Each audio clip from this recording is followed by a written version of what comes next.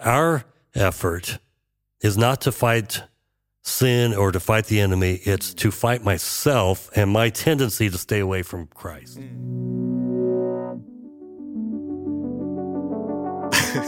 Hey everybody, welcome to this week's episode of Kettering Connect, the weekly videocast where we hang out here every single week with the speaker of the previous weekend to take some time, just a few minutes, to unpack the scriptures and apply them to our lives. And today we are joined not by a stranger, but by a member here of the Kettering Church who oftentimes I feel like you're playing a lot, right? Like within our worship sets, like it doesn't matter what the venue, like there's Jerry, right? So he's Love preaching, to play music. He's playing, he's singing. Anyway, so Jerry Mon, so grateful that you are part of our community, but not only that, but you are a leader in leading worship. And anyway, I just really greatly appreciate you. So we're joined by Jerry so again. Good to be here. And I think this is the second time, I think, since is. the Kettering Connect era. That's right. Which is, we only started doing during COVID. Okay.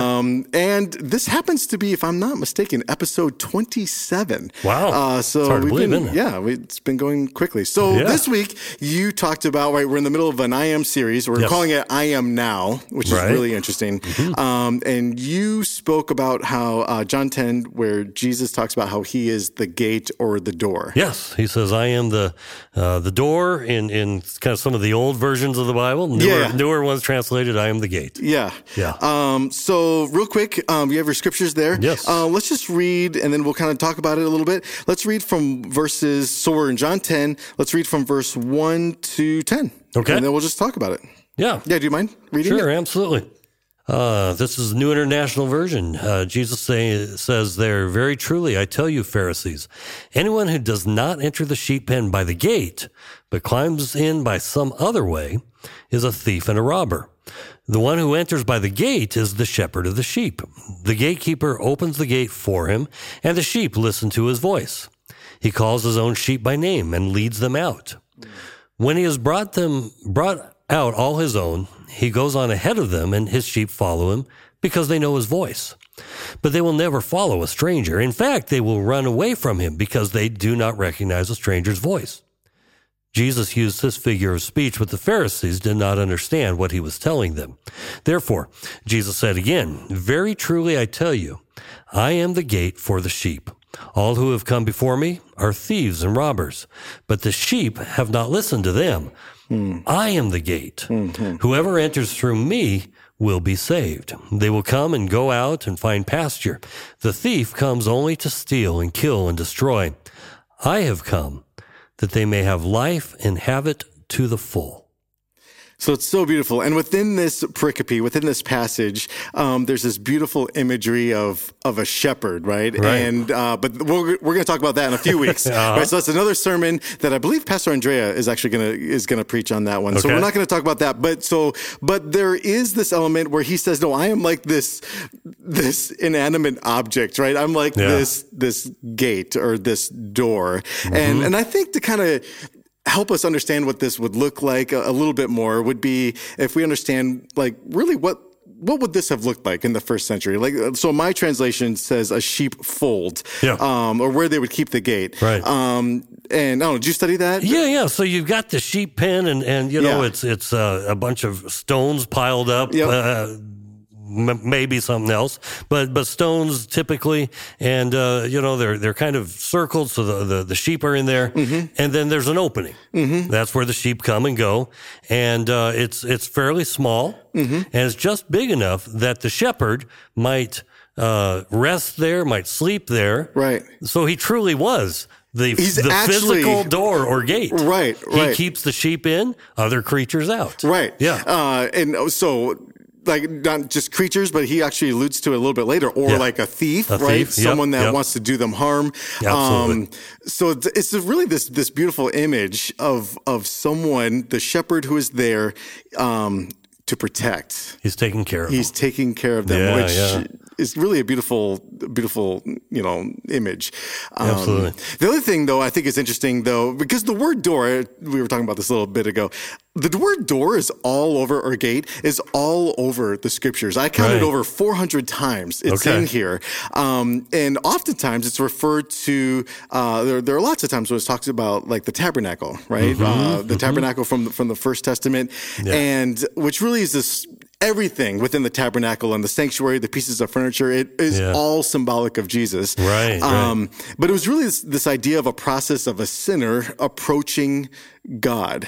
Yes. And they entered through this one gate. And so it's almost like, yes, Jesus is there. I am the protector. Like, understand this, but then also understand how you are going to begin this relationship with God, how you're going to start to understand who God is if you enter in this one gate, by you understanding me. And it just makes me think about where Jesus says, if you've seen me, then you've seen the Father. Yes. It brings to mind, as you talk about the sanctuary, I preached a sermon here. It's probably been 8 years ago, maybe, before you were here. On the sanctuary, and how each piece of the sanctuary points to Jesus, paints a picture. You've got the light. Right. Jesus says, "I am the light of the world." You've got the showbread. I am the bread of life. You've got the curtains. You walk in through Jesus. You end up in the most holy place where you have this. The Ark of the Covenant. It's the Ark of the Covenant, but it's where God rests. It's his seat. Yeah. And he could have called it a judgment seat, because that happens there. Yeah, sure. He could have called it my throne, because it certainly was. Right. But he doesn't. He calls it the mercy seat, because as you come into Jesus, the one thing we need the most is mercy. Oh, that's and so that true. is what's at the heart of it. And so we enter in through the door, through the opening into the sanctuary, through Jesus, into that Jesus life, to come for salvation, to come for mercy. Right. Yeah. No, and I love that. And that's in the First Testament, the Old Testament. I remember way back when we started doing these, my friend Patty, who used to be with us. He's still alive. That sounded bad. We remember him well. But we are remembering my friend Patty. But I remember Patty and I talking about how a lot of times people, we love Jesus, we love the God of the New Testament, but that God of the Old Testament, he's kind of scary and judgmental and angry all the time. And it's like, no, that's in the Old Testament too. That's right. Yeah. So, this beautiful imagery of how we have this God who lives to give mercy, who is very generous, and absolutely. It's just this beautiful picture of the salvation that comes from Jesus. Right. Yeah. Absolutely. Yeah. And then I was also thinking about this idea of doors and gates and stuff, and and then I thought about sometimes, especially when I worked at an academy. Yeah. You worked at an academy, right? Yes. Yeah. Okay. So you know what I'm talking about. Where did you ever do like room checks? You take your students on a trip or whatever, right? Dude, room checks are the worst. I mean, okay, maybe not the worst. I can think of some worse things, but not many though. They can be pretty bad, right? And I remember several times, and I'm sure you probably could too, when you're doing room checks, it's late at night, you're checking the kids in, and you see something you wish you hadn't, right? Yes. So I guess my question is, like, have you ever entered a door, right? We're talking about doors and entering and stuff. Have you ever entered a door that you wish you hadn't? Yeah, absolutely. Well, and actually, I remember as a summer camp director. Oh, yeah. One of my staff walking into a door and seeing a couple staff in there doing things they shouldn't be doing at camp, and then having to come tell me. Yes. And so walking through a door can be positive, but it can be a little scary too. Right. Yeah. And a lot of times I was thinking about this whole idea, and in your sermon you alluded to it, right? Because, I do a lot of counseling with high school and college and just all sorts of people. And I know you have done that and continue to do that as well. But it seems like life is nothing but a hallway of doors. And it's almost like every door, yes, they're physical, right? Yeah. Like I was actually counting earlier. I'm such a dork. I was counting like how many doors am I going to walk through today? And I totally lost track after like 50 or something. And it was like early in the morning. Like doors are everywhere. And it's almost like because they're everywhere, you almost don't even see them, right? You don't even acknowledge, okay, of course it's there, but, it's like that idea that you don't see it just because it's so familiar. But this whole idea of like how doors almost serve as spaces for choices. Like every door is a choice. Right. Yeah. I mentioned in my sermon this week, I talked about Let's Make a Deal, the old game show. Yeah, right. And people had to make a choice. Are you going to choose door number 1, door number 2, door number 3? You're looking for, you want the new car, right? Not the turtle wax, right? You know, and what am I going to choose? And all you see is a door. You don't know what's behind it. And the truth is, life is like that so often. We come to doors, and I don't know what's on the other side. Right. I was talking with a friend just this afternoon who's a young adult. At that point in her life, she's trying to figure out what door does God want me to go through? What doors is he opening for me? What doors is he closing? And, she's just working through some of that stuff. We all face that every single day. Absolutely. What door should I choose today? Right. And I think if we just think about how did I get here? Like even now in this moment, how did Jerry and myself, how are we in the basement of our church doing these video casts? We started going through you accepted to preach and I accepted to do this. And we have COVID, right? And why are we here in Southwest Ohio, right? If we just take a moment to reflect on why are we here, it's just a series of choices that we've made and doors that either opened or stayed locked, right? And we just walked past them, which I think is interesting. And then that got me thinking about this idea of revolving doors. Okay. Right? And because there's a thing out there, right, in psychology called like the revolving door syndrome, where, you make this one choice, but then that choice leads to this, but that just leads you right back, right? And so we call that, a habit or an addiction, or for some people, maybe it's like a toxic relationship where you can't seem to get out of this revolving door. Sure. And what I love about the passage, I think, is in verse 9, where it says, "Yes, I am the gate. Those who come in through me will be saved. They will come and go freely, and I will find good pastures." It's almost like, yes, doors are also really good entry points, but they're also really good exit points. Yeah. Right? As a way to get away from this revolving door syndrome that we suffer through sometimes. And we all have things in our lives that we need to say, that's not what God wants me. I've been choosing to live in this, and I know it's hurting me. Right. And I need to, and Jesus says, "I am the door. Come this way." And sometimes it's hard, right? We want to stop this habit, or we want to stop this relationship. Like we realize it, right? But sometimes it's hard to know what to do and how to do it and when to say certain things. And so it's almost like, okay, God, I need you to, give me the eyes to see and the ears to hear your leading so that I can get off of this ridiculous revolving door. Because within revolving doors, like the mall or whatever, like there's always that space. You can either choose to stay with it or you can choose the off-ramp or whatever to walk out of the space. And then another thing I was thinking about here real quick, it also in verse 9, this whole idea of coming and going freely. And we were talking about this a little bit ago. So as like my wife could testify and people that know me well, I'm pretty cheap. I'll admit that.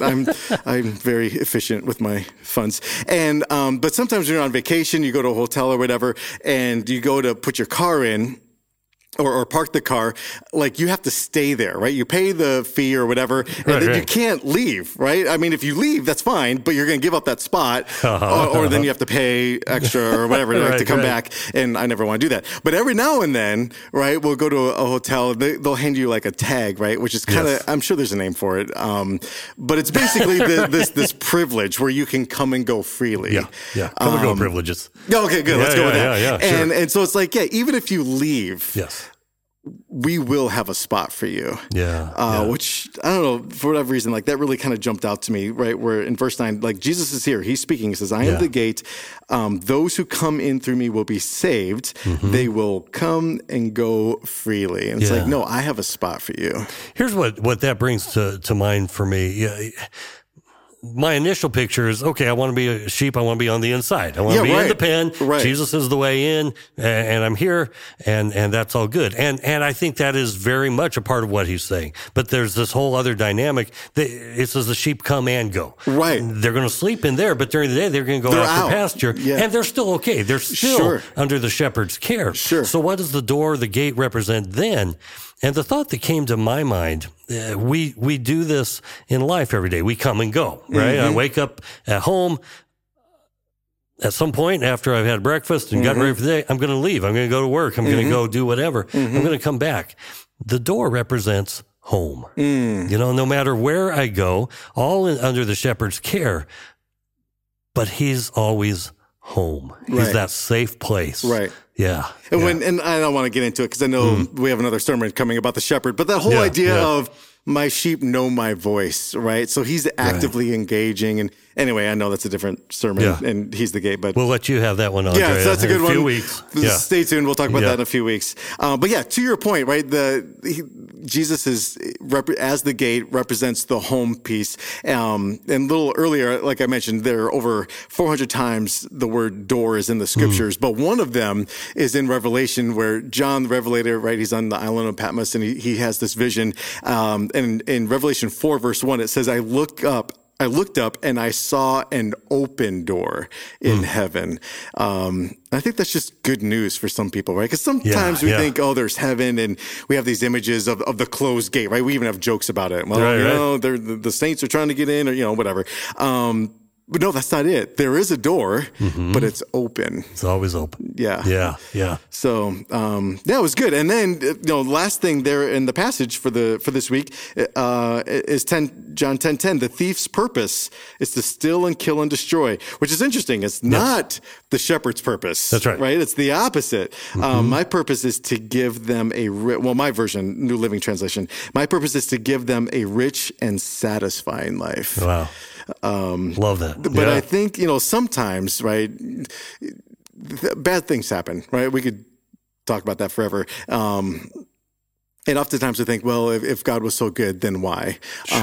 Which I think we've all have that question, right? And we've either asked it in the past, or honestly, we'll probably ask it in the future, right? This is something we process. But I think, Jesus's words are pretty clear. Let's be clear. The thief comes, or his purpose, the thief's purpose is to steal and kill and destroy. So we can't just say, well, this is all on God. No, there's an evil one and a ruler of darkness out there. Absolutely. And I didn't spend much time on this in my sermon, that there is an enemy. Although one of my 10 points was that one of the things God does is protect. Yes, it was number enemy. 4. I wrote it down. Well, there you go. Yeah, I wrote down your top 10. So safety and protection from the enemy. From the enemy. And so Jesus makes it clear there is an enemy, and he is seeking to as he says here, steal, kill, destroy. When I was talking this afternoon with this young lady I referred to earlier, we were talking about the book called The Shack. Yes. Paul Young. Yes. And I love that book. Used to use it in one of my classes I taught here at Kettering College. I love that book. Some people either love it or hate it, I'm pretty sure. Yeah. But I love it. There's some really good things about it. The one thing that we were talking about this afternoon where it falls short is that the purpose of the book was to explain why there's evil in the world. And he never once mentions an enemy. And you can't explain evil in the world without there being an enemy. And I think our understanding as Adventists of the great controversy paradigm, this understanding that there are these two sides at war with one another, is an important piece. And so I see that here in verse 10. The thief comes to steal, kill, and destroy. There's not a period there. There's a semicolon in my version, because it goes on to the more important piece. I have come that they may have life and to have it more abundantly. And my translation says my purpose. So it's so good. I totally agree. I have nothing else to add. I think that's really good. Well, and the other thing I was thinking is, it's in 1 Corinthians 6, I believe, where, or is it 1 Corinthians 10, where it talks about we're going to be tempted, right, in all these different ways, but God will always provide the way of escape. And so it's almost like, okay, Jesus is the door. We're going to come and go, but that door is always available. Like that way of escape is always there. So it's almost if life is nothing but a series of doors that we either choose to open and sometimes, you go to open a door and it will turn, but it's actually dead bolted and it won't go anywhere. Or sometimes you go to turn it and it's not dead bolted and you go to push it a little bit, but then there's that chain that catches, But sometimes that's how that's what we do, right? We kind of make a decision. We try to open it as far as it will go. And then if it's locked, then we move on. on. But through it all, Jesus is always that door, right? It's always there as a way of escape for a more abundant life. Yeah, yeah. We often get caught up in fighting the enemy, fighting sin, whereas Jesus is saying, "Come to me. That's my battle." Yep, that's right. You know, I love that our effort is not to fight sin or to fight the enemy. It's to fight myself and my tendency to stay away from Christ, to come to Jesus. I go back to what I remember Morris Venden saying, you know, am I fighting the bad fight of sin or the good fight of faith? The fight for me is to come in through the door today, to spend that time with Jesus, to say, Lord, come in today and change me. Give me that new life we talked about here as number 5 on my top 10 list. Yes. Changed life. Because that's his work, not mine. My job is to come in through the door. Right. And then he takes care of the rest. Which is so freeing. Yes, right? It is. Where it's I got to do this, or I got to be like, okay, yeah, maybe you got some stuff you got to figure out. But at the end of the day, this is God's job. That's right. Our job is to get close to him. Yes, absolutely. Period. Yeah. And that's why he is the door. So super, super good. Really appreciate your message. You mind praying for us? Absolutely. As we close out. All right, cool. Thank you. Dear Jesus, thank you for just sharing these metaphors in Scripture. You're a shepherd. You're bread of life. You're the light. You are all these things. You are the door. You are the way to salvation and to peace and hope and love and all these things we talked about. And our hearts just go out in worship to say thank you for all of that. Hold us close. Keep us where you want us to be as we come to you today. We praise you and we love you. Amen. Amen. Amen. Well, thank you again so much, Jerry, for being here and for the message. Thanks so much for watching. Stay tuned next week. Pastor Andrea will be speaking on I Am the Light. That is this coming Saturday, and then we'll talk about it next week during Kettering Connect. So have a good week. See ya.